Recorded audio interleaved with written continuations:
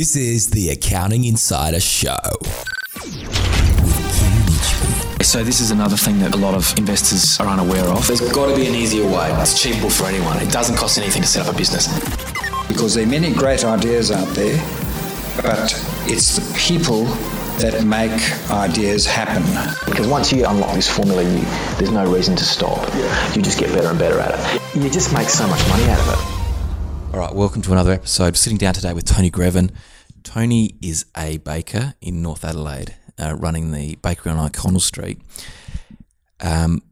We've known each other for quite a while, but we lost touch and we've got back in touch again, which has been really good. But the thing is, this time around, actually catching up with you, Tony, I'm learning so much. Now, you have a really big business, lots of staff, and yet you play golf twice a week. I find that absolutely amazing. And every time I ring you, with these really busy, successful entrepreneurial people, they never answer their phone. You can never get through. Every time I ring you, you always pick up. You're very lucky then. No, I do try to pick it up. I do like to solve problems straight away or get onto a situation and move on to the next situation. So that's probably why I do. Okay, we'll come back to that later. Let's go back to, whereabouts did you go to school? I went to high school at Strathmont High School, which is been demolished now. We lived up at Fairview Park, and for some reason my mum wanted me to go there. It was a technical school, so I'm from a line of tradies. My father was an electrician, my grandfather was a carpenter. I did 15 or 16 years of bricklaying, so working with my hands has always been in the family. Okay, the bricklaying, I find this story just so interesting. So straight out of school, did you year 11, 12? I started 2 weeks of year 12 and then I got offered the bricklaying job. I actually went back to school for 1 week before I started the job, and I thought, why am I at school? I'm starting work next week. But you're a really smart guy. Like, were you not getting good grades, or you weren't doing homework, or you're playing? I just didn't like school. Didn't get along with the teachers? Yeah, no, I like making money. I used to make and repair pallets at PGH from when I was about 13, 14 years old after school every night. So, but what did that look like? You'd go into the shed with some wood? Yeah, a nail gun. And eventually I was just left on my own there because I was pretty good at it. And the guy used to stack bricks on pallets there, and after work he would make and repair the pallets. And after a while he just let me do it, and then he'd just come out and and then eventually in the end he paid me per pallet, so I was like subcontracting to him. How much did you get paid for a pallet? I think I was getting $1 a pallet.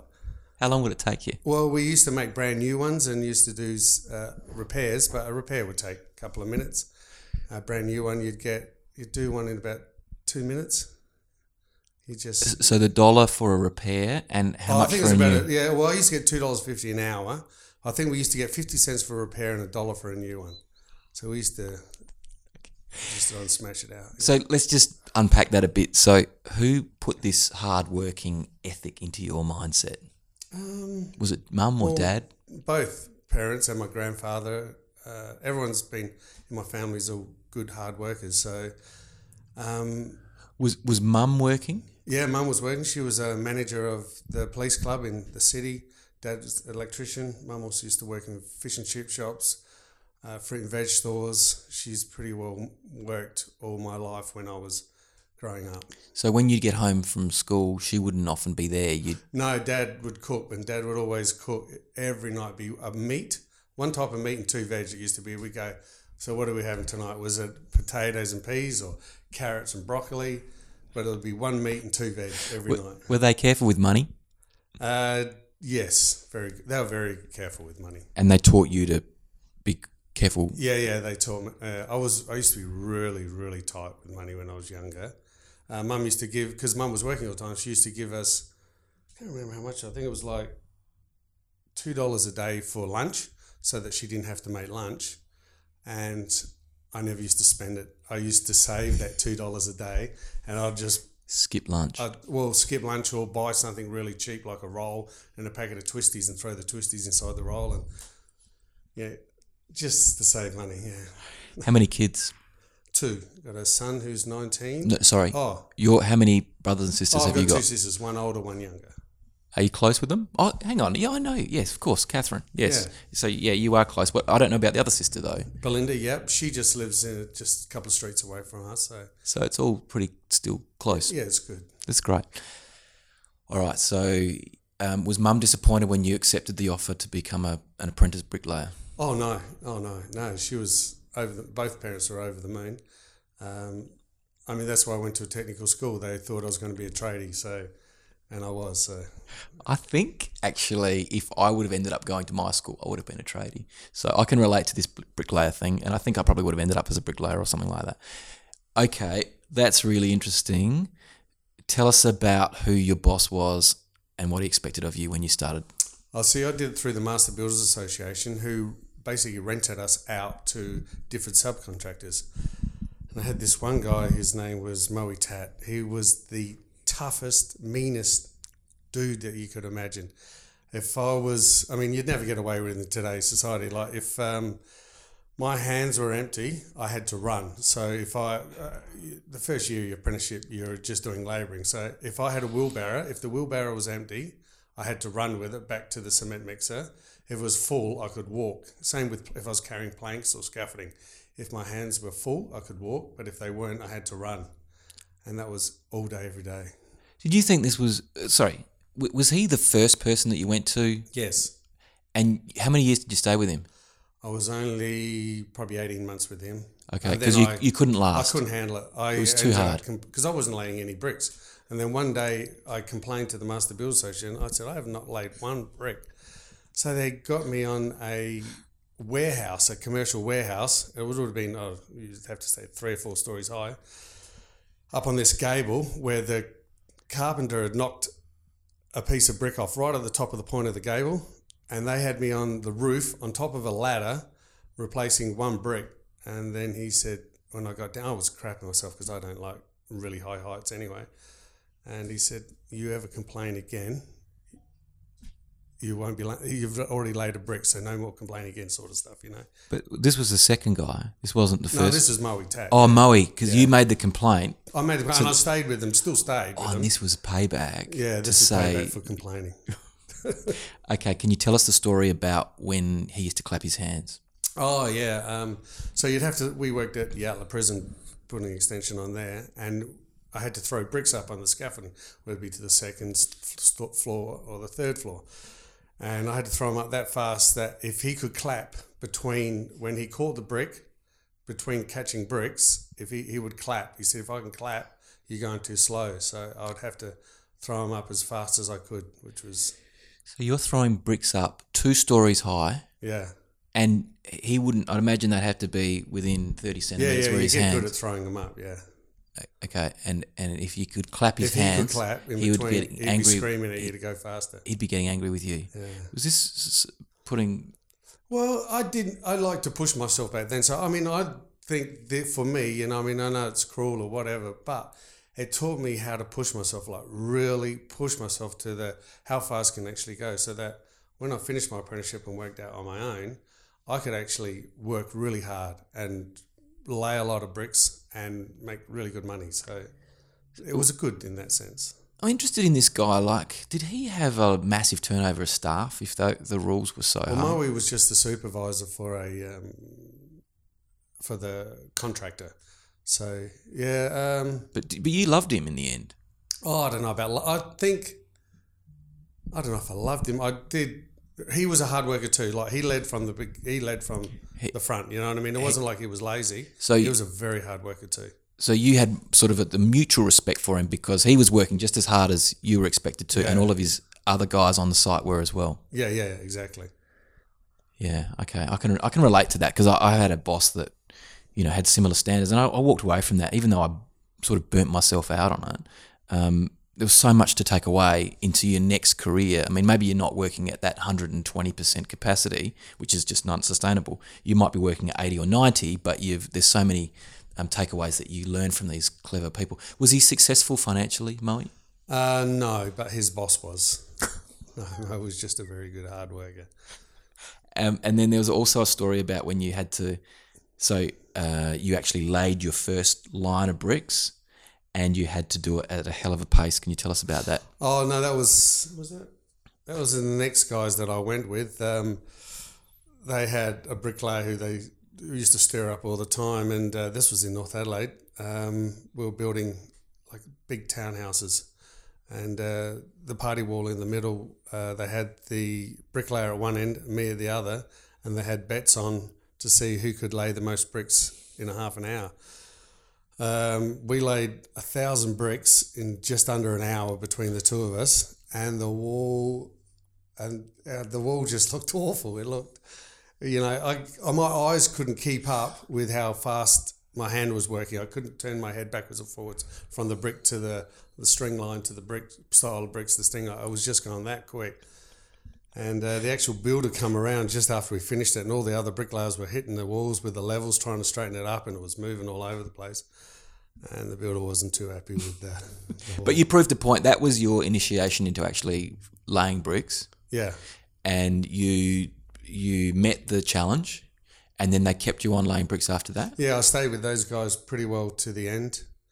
They taught me how to lay bricks properly, and I was their labourer. It was only at that stage it was a two-man gang that grew to about 10, but at that stage it was when we first started with them, it was just a two-man gang, and I would mix up all the mortar, do all their labouring, and they said as soon as you finish all that you can start laying bricks. So I knew how to work hard and fast, so I got them sorted, organised, got all their bricks and mortar, and then I'd be on a nice little wall laying bricks myself. So you'd have to do your job, plus then they'd let you do some of their job. I have to do their job for them, and then I could lay bricks. So that's incredible.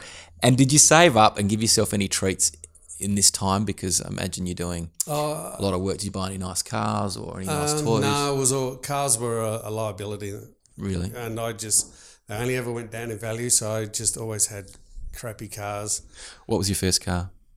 Mind you, the HP Tirana, which I'd paid for when making and repairing pallets. I had when I was 16. The day I turned 16, I had a car.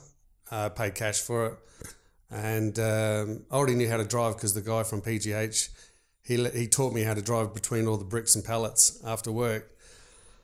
So I paid that car while the time I was 16. I got my license, I think about 3 or 4 weeks after I turned 16, because I already knew how to drive. And did you drive that car? Oh, a HP Tirana it was. Yeah, I had that for a few years. And that was, did you keep that for a while? Or no, I kept maybe a couple of years. And then upgraded to what? Upgraded to LC Tirana, which was just a yellow thing. It was a yellow bird. Then I put all, those flares on the side and made it look like an SLR 5000. It looked cheap, but it just, when you're young. So just going back to the bricklaying, you finished the apprenticeship? Yes. And in the end, you were just laying bricks? In the end, we finished our apprenticeship, and one of the lads I did my apprenticeship with, we went together, and I never worked for anyone after I finished my apprenticeship, went straight to work for myself, and we got our subbies license, which was a little bit controversial. We're actually laying bricks for builders without a license at first, and then we applied about 4 or 5 months later for our license, and they'd come round, the board had come round and seen what we were doing. We were honest with them. We said, look, we actually been building houses. And the house we were actually building was at Merino, and it was a circular house. So to build a circular house is quite not tricky. That easy, And so he saw what we were doing. He goes, if you guys can take on this, I think you'll be fine. So he gave us our license. Okay, after you've gone into business with this other guy in partnership, how long did that last? Only about a couple of years, 2 years. And he wasn't working hard enough? Oh, he went and moved to Queensland. No, he was a good little worker. Okay, and then you took it over as a sole trader? Yeah, from that? And then I took on my girlfriend's brother, who was 14 at the time. Mm-hmm. He didn't want to go to school, so he ended up coming working for me. And did you replicate what you learnt from Moe into him? Yeah. Was he running with the wheelbarrow? No.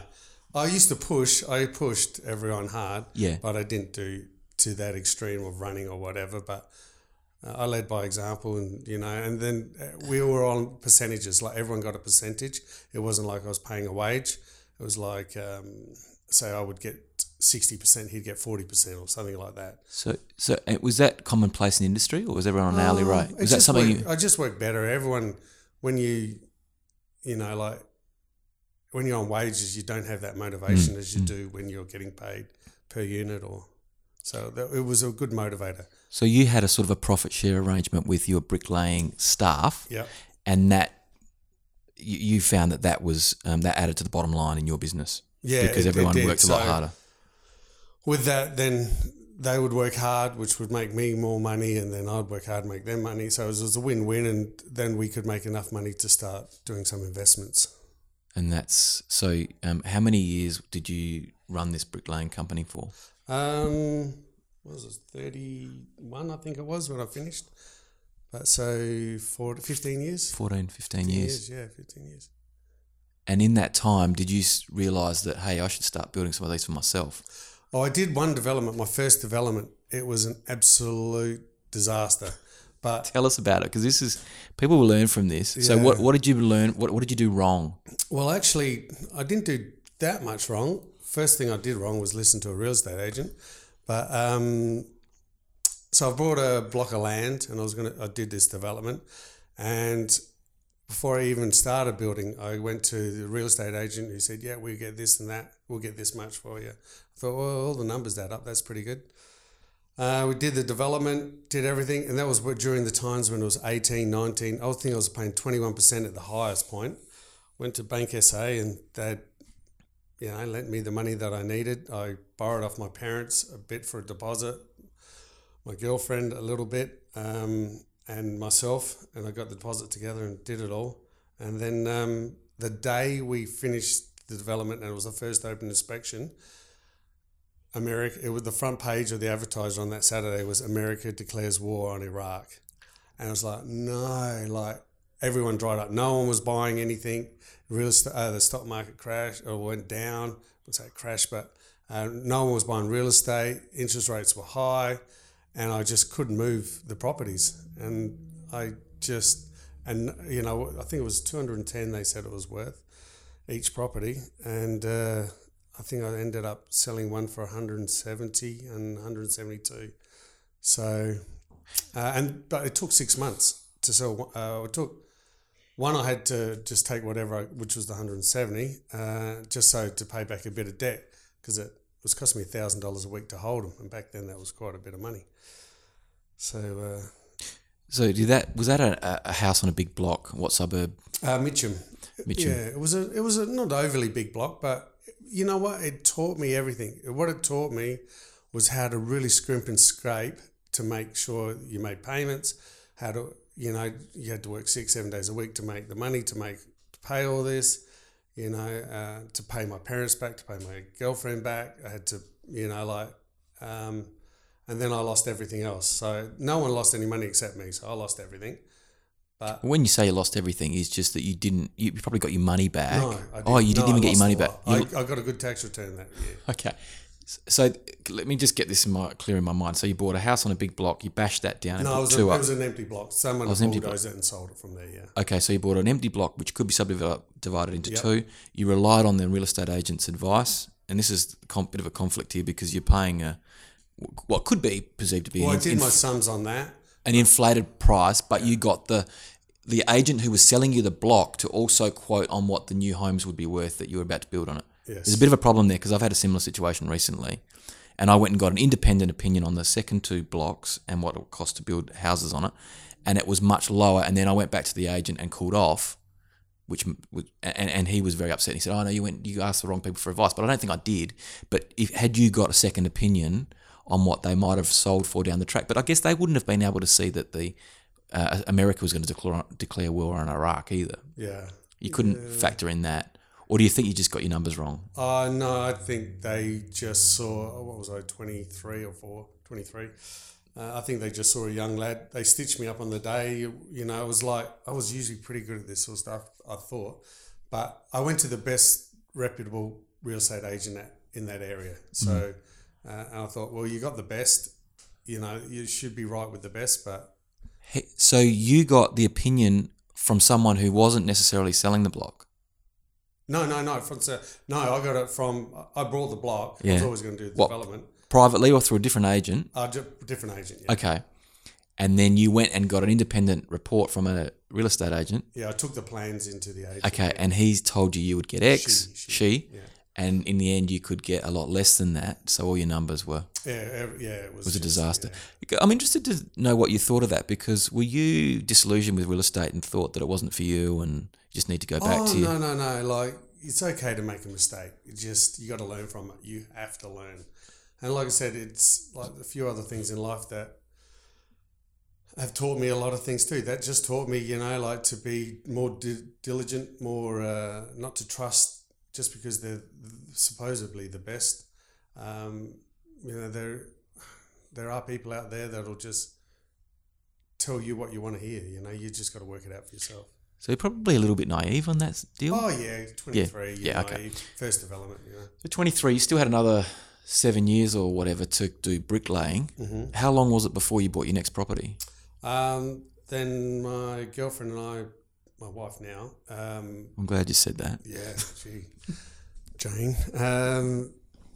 We brought our first one. I think we were 27 or 28 years old. Bought a very old home in Prospect. Just an old dump. And yeah, I renovated that, put an extension on it, did everything myself. Everything. Laid the bricks. Did you put up the stud I helped walls? the carpenter do the stud work. I had a mate of mine who was a carpenter. We did it together. Ran the wires for the electrician? Yeah, Dad and I did all the electrical and... Plumbing? No, I just helped everyone that I could, or did what I could, ask them, and got the best possible price that you could get. Yeah, exactly. And then what did you do with that? Did you sell it, or you... No, we kept that. Then we bought a rental property around the corner in Prospect, our first rental property. I think we'd paid our house off. I think within about 8 years, maybe 9 years. But we bought a rental property around the corner. I was a little bit disillusioned because we had it for like 5 years and we bought it for 125 grand. 5 years later, I got an agent who said, "Oh, you'll get about 135, 137." And 12 months later, we sold it for 210. So, you just got to be in real estate long enough and it'll be good, So what did the rental property look like? Was that a... villa, sort of just a cottage villa, like a single door in the middle with two window each side with the big high-pitched roof, central hallway with 4 rooms and a lean-to out the back. Did you have to renovate that one as well? I painted it. That's all I did to it. I was still tight back then. I didn't see the benefits of renovating and putting money into it. It was more about just having a property. And it sounds like you were doing these sorts of deals to smash down your mortgage on your house. Well, yeah, no, we're just paying off whatever we did. But if I had my life again, would I have put it into my house? No, I would have bought more rental properties back and not paid down your mortgage. No. Okay, that's good to hear, because I'm like this with houses as well. Every house I've sold, I've regretted. Yeah. Bar none. Yeah. Even the ones that I lost money on, I should have just ridden it out, and gotten over it and taken it on board and then just kept it, because all of a sudden they do come good. Yeah. Even the bad ones. All right, so 30 years old, you're bricklaying still, and you've got a few properties. It sounds like you're almost at the point where you've paid off your house. Why did you go into baking? Well, my brother-in-law, who was my bricklaying partner, broke his wrist playing footy, and he said, "Oh, we can't do this all our lives. Really, it's a young man's business." And he said, "Why don't we look at something else?" And my sister is an accountant. And I rang her up and I said, "Do you have any clients that are selling anything that you think we could do?" And she said, "Oh, I've got one client selling a winery, and I do like wine, but and the other one selling a bakery, which was in Prospect itself. So it was reasonably cheap, cost us I think 50 grand, and we picked that bakery up, which was actually in a location that the lease was running out in the next month. So I went down, had a look at it, and I went and met the landlord and said, "You're asking way too much rent." And he goes, "If you don't like it, go, And so we left. So I packed everything up and went 200 metres up the road into a third of the rent, better location, and we set up there. We didn't know how to bake, but we had a baker that owned the business before it went bad that taught us. He was an excellent baker, just not great at that stage with running a business. He taught us how to bake, and so we went on from there. Can you tell me the name of the bakery in Prospect? Hot Cross Bakery. Hot Cross. Yeah, the Hot Cross. $50,000. Yeah. Did that include ovens and racks? Everything. That was the business and all the machinery, everything. So the way we figured, like 50 grand, it was like, what's the worst case scenario you might, But these bricklayers don't know how to bake bread. I know. Well, we didn't, but I guess what we did know is we knew how to work hard. Hard work. Hard work. Just That's the essential. Baking isn't overly hard. It's just long. It's long hours. The essential ingredient is hard work. You backed yourself into this business. Yeah. On the basis of we're hard workers. Hard work and a good product and great customer service. So. But did you go in there and try the pies or before you bought it? I don't think we actually did. We changed a few things obviously, but it's Hot Cross Bakery. Hot Cross Bakery. Actually, we sold it, and then the other owners had it for 7 or 8 years, and now it's just closed down. But Hot Cross Bakery, I mean, great name in Easter, but in December? Yeah. Hot Cross. Yeah. We used after about a year or two, we had lineups out the door down the mall just waiting, and okay, wait. Let's just go back a step. So, sorry. Without giving too much away, why do you think it failed with the previous owners? Because they concentrated on wholesale instead of the retail side of things. It was easier for them to concentrate on wholesale than the retail side, and to... So does that look like making buns for restaurants? Yeah, or bread for pubs and other places. So you know what you're going to make for that day. And that was they thought, oh, that's my security. I can earn X amount, and then whatever comes through the shop is a bonus. But if you build your shop to bring in all the money, and you're getting full retail price, that's where your profit's going to come from. And they just saw it wrong. So they were selling their high quality product for a discount. Correct. Okay, so you saw that a mile away. Well, we were only in there 2 months when we first bought the place. And we got rid of all our wholesale. I just saw it as all I'm doing is running around everywhere, delivering little bits of pieces here and there for no money. So I've got to concentrate on. So you've got transportation costs. You're selling at a discount. That's the part I don't like. But I've got a friend also who was doing this as a butcher, and he'd be doing it to hotels, and then all of a sudden they'd shut down, and he wouldn't get paid, or he'd be waiting for 60, 90 days. And whereas when customers walking off the street, you get the money straight away. Correct. So you just contacted all the wholesale people that you were supplying and said, we can't do it anymore. Correct. They would have been irate, wouldn't they? I really didn't care. You just can't get emotional about that. There weren't any contracts in place. No. And then you re-engineered the business on the basis of foot traffic. Yeah. And did you have to do any sproiking? Did you put a sandwich board out on the street? How'd you get your customers? Yeah, we had sandwich board. I think word of mouth. You give exceptional customer service, and you get to know people's names, and you remember what they had last time, or you ask them a question, be interested in their life as well. It's a good feeling, and they come back for that. So we just worked really hard on a really high quality food and good service. And this is you and your brother-in-law to be, or he would have been your brother-in-law. And this old baker guy. Oh no, he was younger than me, I think, but he just wasn't he wasn't overly great at running a business back then. But he was an employee of the previous owners. Correct. Yeah, okay. And you kept him on for how long? Oh, no, he was a previous employee of the previous owners, but then he actually brought the business off the previous owners, but they did vendor finance. So when he couldn't pay the bills anymore, the previous owners took the business back over, then sold it to us. Right, and he came on board and was still working? Yes. And did he teach you how to bake? Yes. So did you ever get a qualification? No. You don't need to? No, I don't think so. Okay. No. And then so you started off with the basics like pies and pasties and sausage rolls? Yeah. And bread? Bread. We did everything. Birthday cakes, pies, buns. Pretty well everything. And just built it up? Just build it up, yeah. And word of mouth. So you think... Well, we did a lot of footy clubs as well, like the Kilburn Footy Club. So you do footy clubs, and on a Saturday, someone go, oh, wow, this is a nice pie. Where'd you get that from? The Hot Cross Bakery. So the word of mouth spread in the area as we sponsored footy clubs and stuff. How do you get out to the Kilburn Footy Club? What does that look like? Are you just taking pies out so that they can put them in their... Pie warmer for footy days, yeah. But you're not really making any money on it? I remember we used to sell 4 for $3, 4 pies for $3 back then. But you weren't really, but like I said, I didn't have wholesale, but we had the weekend stuff where you could make it all on the Friday night or whatever, and it was not under stress. It didn't have to be there at 6:30 in the morning, and it was actually advertising our product being in there. So that's a good thing, So you're building up these connections, you're networking the business effectively. We also used to do the Rosary School, used to do their lunches. They never had a canteen. So we'd send someone there in the morning and they would take all the orders from all the kids and then they'd come back, make the sandwiches, and we'd put all the pies and pasties on racks and stuff like that.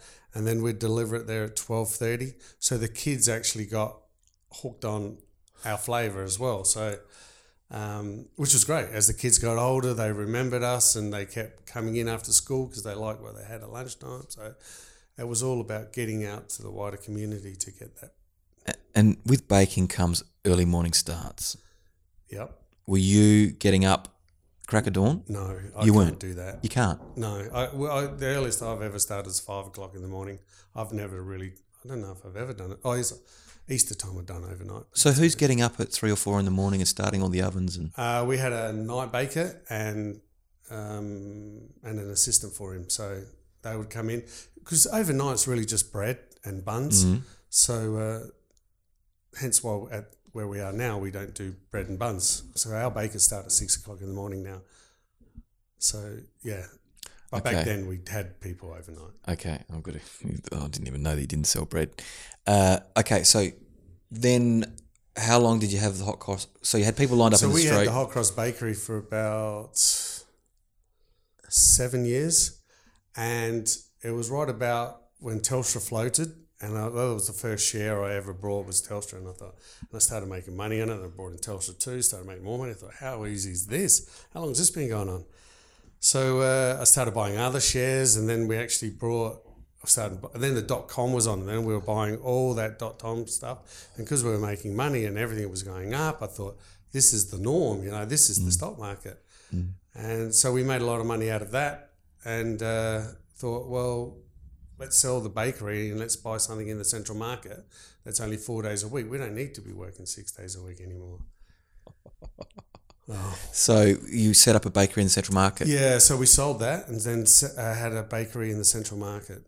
And after 7 years, that would have been a great little cash cow, like a great little business. It would have been hard to let it go. But it's just that the working hours. We made money out of the stock market and thought we could keep continuously. You thought that was going to carry on forever? Just work the 4 days a week. Well, the stock market crashed.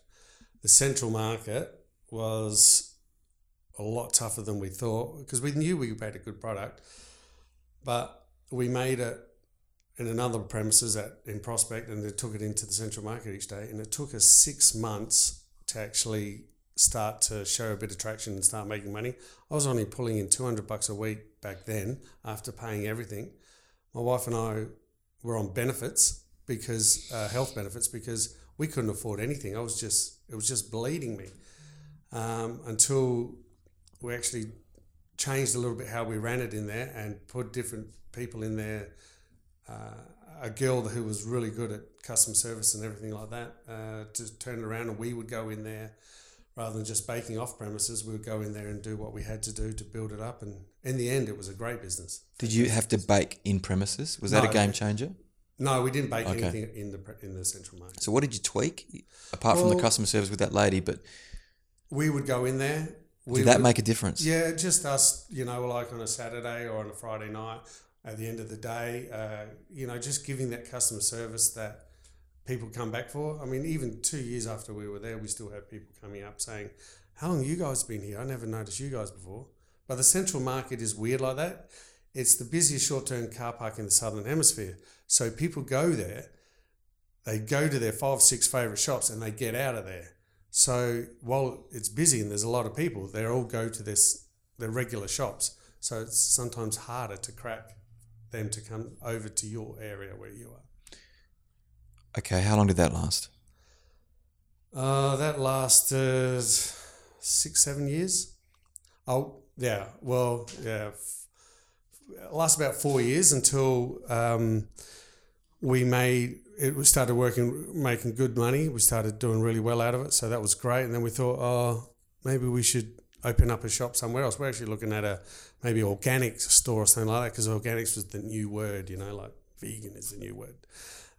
So we thought maybe we go into organics, and then we thought, that's in the infancy. Why should we get in something in the infancy? Let's stick to what we know. So yeah, O'Connell Street come along. The money we were making out of the Central Market, we knew could pay the rent at O'Connell Street. So we thought there's not very much downside. We knew that, we wouldn't be under financial stress. Why O'Connell Street though? Like I think of the Blue and White Cafe and, deep fried fish and chips, all of that sort of stuff. Why would a bakery work there? I guess we thought, that it's high density. You've got hospitals and universities, and you are North Adelaide, and there's a lot of people come and visit North Adelaide. So we thought, what we learned from the Central Market is, as long as you've got people around, then it's up to you to get them into your store. So we knew we had people. We had the main road, very important, going into town. So on the right, on the left-hand side going into town. Well, I thought it was the opposite. I thought it needed to be on the left-hand side going out of town. Oh, I'm always big on into town. People will stop in the morning and buy their food, whereas coffees and they'll fill up their car on the way out of town, because aren't they all petrol stations on the left-hand side when you drive out of town? You've tired, you've finished work, you just want to get home. Do you really want to stop? The traffic's heavy. In the morning, you're tired. You're just woken up. You need a coffee. Everyone needs that coffee, So I've always thought on going into town is more important.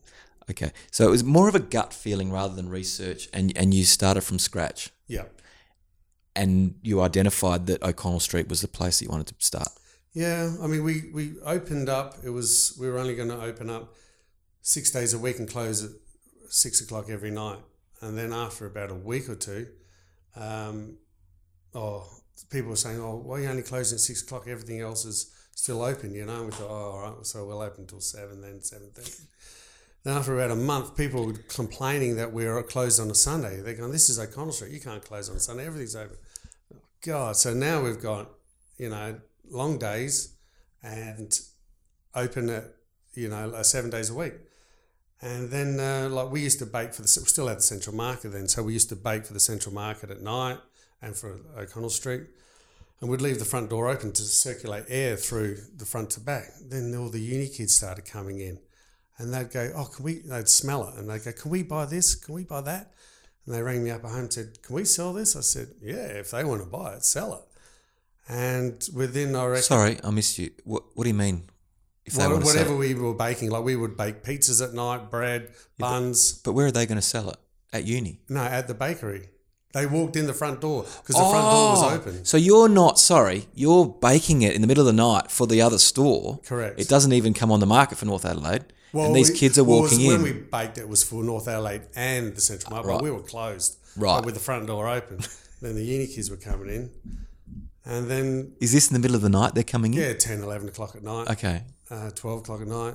And then after about a month, the bakers are going, we would turn like 3, 4. It'd be exciting to go to work in the morning because we'd turn over $300, $400, $500 in a night. And we'd get to work in the morning at like 5 o'clock or whatever and be excited to see how much the bakers had turned over during the night, And this is not their job. And that's not their job. So they started complaining, go, we got to bake. We can't be serving. You either put someone on or we got to shut the front door. So I said, let's put someone on. So we put someone on and that was it. And this has just been a runaway success now. Like, you can't stop the momentum. Well, touch wood, yeah. It's been really cool. I know, but you've got seating in there for, is it 100 people? Over 100, yeah. Over 100 people. It's 24 hours a day. How many people have you got on your payroll? Staff? 65. How, now, okay, this goes on to this whole idea of being a really good manager. How can you run a business of that magnitude and you only work Wednesdays and Saturdays? I do now. my whole goal was when I used to be when we'd have dinner parties at home and have friends over, and I'd be that guy at 9 o'clock at night after a couple of reds, and I'd be falling asleep, like on that Baker's Delight commercial, falling asleep. That was me. I said to my wife, one day, I'm not going to be falling asleep anymore. One day I'm going to join a golf club, but not now, but I'm going to join a golf club and I'm going to play golf, and I'm not going to work as hard. And that was maybe 5 or 6 years ago, maybe. And so I just want lifestyle now. It's all about, for me, lifestyle. But talk us through, step by step, on how did you take your hands off the steering wheel? One thing I think I'm good at is choosing good people, like a good character person, an honest, good, hardworking person, and also looking after those people that do the right thing by you as well. I've got an outstanding team. Outstanding. But is that because you're such a good leader? I hope so. I think I'm fair. I give them freedom. They also have that quality that they want to build a business as well. They get joy out of building what they've helped build. How do you incentivize them at all over and above their hourly rate? Yeah, they're quite well looked after. I believe they are.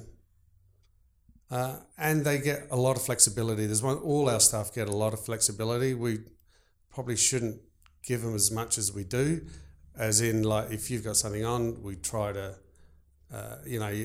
other people say you have to work. Like, if we can, we'll roster around everyone's needs. Okay. So a common complaint I hear with a lot of bakeries is, I've got 65 staff. I don't want to grow my business because I don't want all the headaches of people ringing me on a Sunday saying they're sick and they can't come into work. How do you deal with all of those changes and shifts? Well, most of our staff are casuals. It's more expensive to run a business with everyone being casual, and they're young, they're either at uni and they need the money, they want the money. And I think we've built up a really good culture where the core team is of, you don't let each other down. And once you have that culture, it took a long time to get that culture in the business. Once you've got it, people won't want to let anyone else down, and we're only as strong as the weakest link. So there's a lot of encouragement there, a lot of, like, if someone doesn't turn up, I'll step in, or one of my managers will step in, or someone will step in to make sure the team doesn't suffer or something like that. So it's all team orientated. So if I'm working there and I blow a shift, what happens? As long as it's genuine, nothing, I guess. I'm hungover from a big party the night before. That's not good. Yeah, that's not good. So what will you say to me? Will you contact me or one of your staff? No, I used to, but probably not now. One of my managers will. We'll probably just sit there at first. It happens sometimes, but if it happens more than a couple of times, then we'll sit down and say, this can't happen for this reason, blah, blah, blah. And we'll explain the whole scenario, what happens, because a lot of kids don't understand what actually happens when someone pulls out of a 6 o'clock in the morning shift. Who do I ring at 4:30, 5 o'clock in the morning, start at 6? And who do I want to wake up at that time? I don't want to wake anybody up. So we'll all try to get through till 8, 9 o'clock, till people start waking up and then make some phone calls. But one thing that we do is some of our bakers know how to serve. So we may put someone from the baking side into the serving side just to help take the workload a little bit, and then until we find someone, then go back into baking again. Okay. There's two really important things that I've that have become apparent to me about the way you run your business by watching you. One of them is that you don't have accounts anywhere. You write checks out straight away. I don't have an account with anyone. I don't like account. I like paying everything. If a delivery comes in, I pay it straight away. I pay everything straight away. But it's okay. So other people would argue, well, aren't you missing out on Qantas frequent flyer points? You pay for it. There's no such thing as free. You always pay for it somewhere. Okay. You'll always get charged. What about 60 days credit that I could be using from all these creditors around town? But to go home at night or at the end of the week and go, this has X amounts in the bank and that's all yours. Like in 3 months' time, some people live beyond their means and don't have that self-control. And if at the end of the week, I've got X amount, you'll live within that means.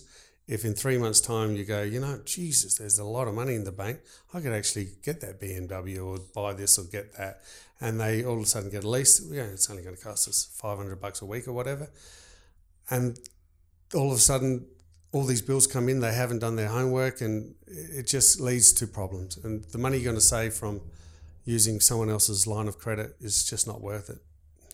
So the benefits, in your opinion, it's the benefits to be had from paying upfront and on time with a check and not taking advantage of all these other payment arrangements that we've invented far outweigh any of the...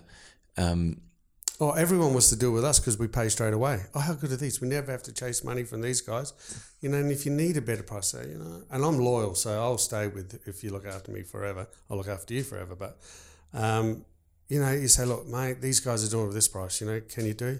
Well, why would they want to get rid of a guy that pays you on the day of delivery? And, it's gold. Every business wants it. And I've also noticed that you you watch your gross profit percentages like a hawk. To the... Oh, well, it's mainly between wages compared to turnover. Wages. If you can control your wages to turnover, if you control that in a very narrow range, everything else will take care of itself. Your power's going to roughly stay the same. Your ingredients cost, like you sell X amount of product, it's always going to be, you're not going to lose money because you haven't made more product. It's not like you're throwing much away. You keep an eye on how much to make each time.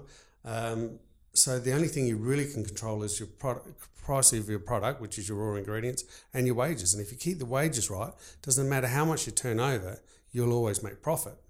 So you just got to stay in that line. So you send, correct me if I'm wrong, a text to your managers, and I think there's a couple of them, every week, and I don't think you even say wages, you just say the percentage, like whatever it is, XXX.0. And they know how they've been for the week. And that's their feedback on whether they've had a good week or a bad week. Well, if they've controlled it, like if it's hot and it's quiet because it's stinking hot out there or whatever, they know, well, we got to make the call. Do we send someone home? Like it's nothing to do, or do we keep them longer? Everyone's got to work out the feel of, do we need an extra person on, or do we send someone home, send two people home, or what do we do, So you got to stay on that ball. You just can't just run your business as if, they were signed for 8 hours, we'll give them 8.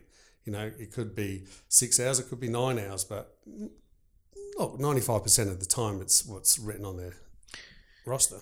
So how can you, I just think this is a oxymoron where you have a bakery but you don't bake bread. Because then you got to work overnight, and the penalty rates overnight are worse. No one wants to work overnight. Why would you want to do that? But wouldn't you have 10 people coming into your store every day saying, I want a loaf of bread? Oh, no, we buy bread in off another bakery just down the road. But we would sell 20, 25 loaves a day. It's like, it's nothing for us. Couldn't be bothered. It's not worth it. It's not worth the hassle. It's not. And working all that night shift. Well, because bread, the supermarkets actually bastardised the whole thing. So you don't get very much for bread. So the time it takes you to make 100 loaves of bread, you could make 300 pies. You're lucky to get $2.50 for your bread, but you'll get $5 for your pie.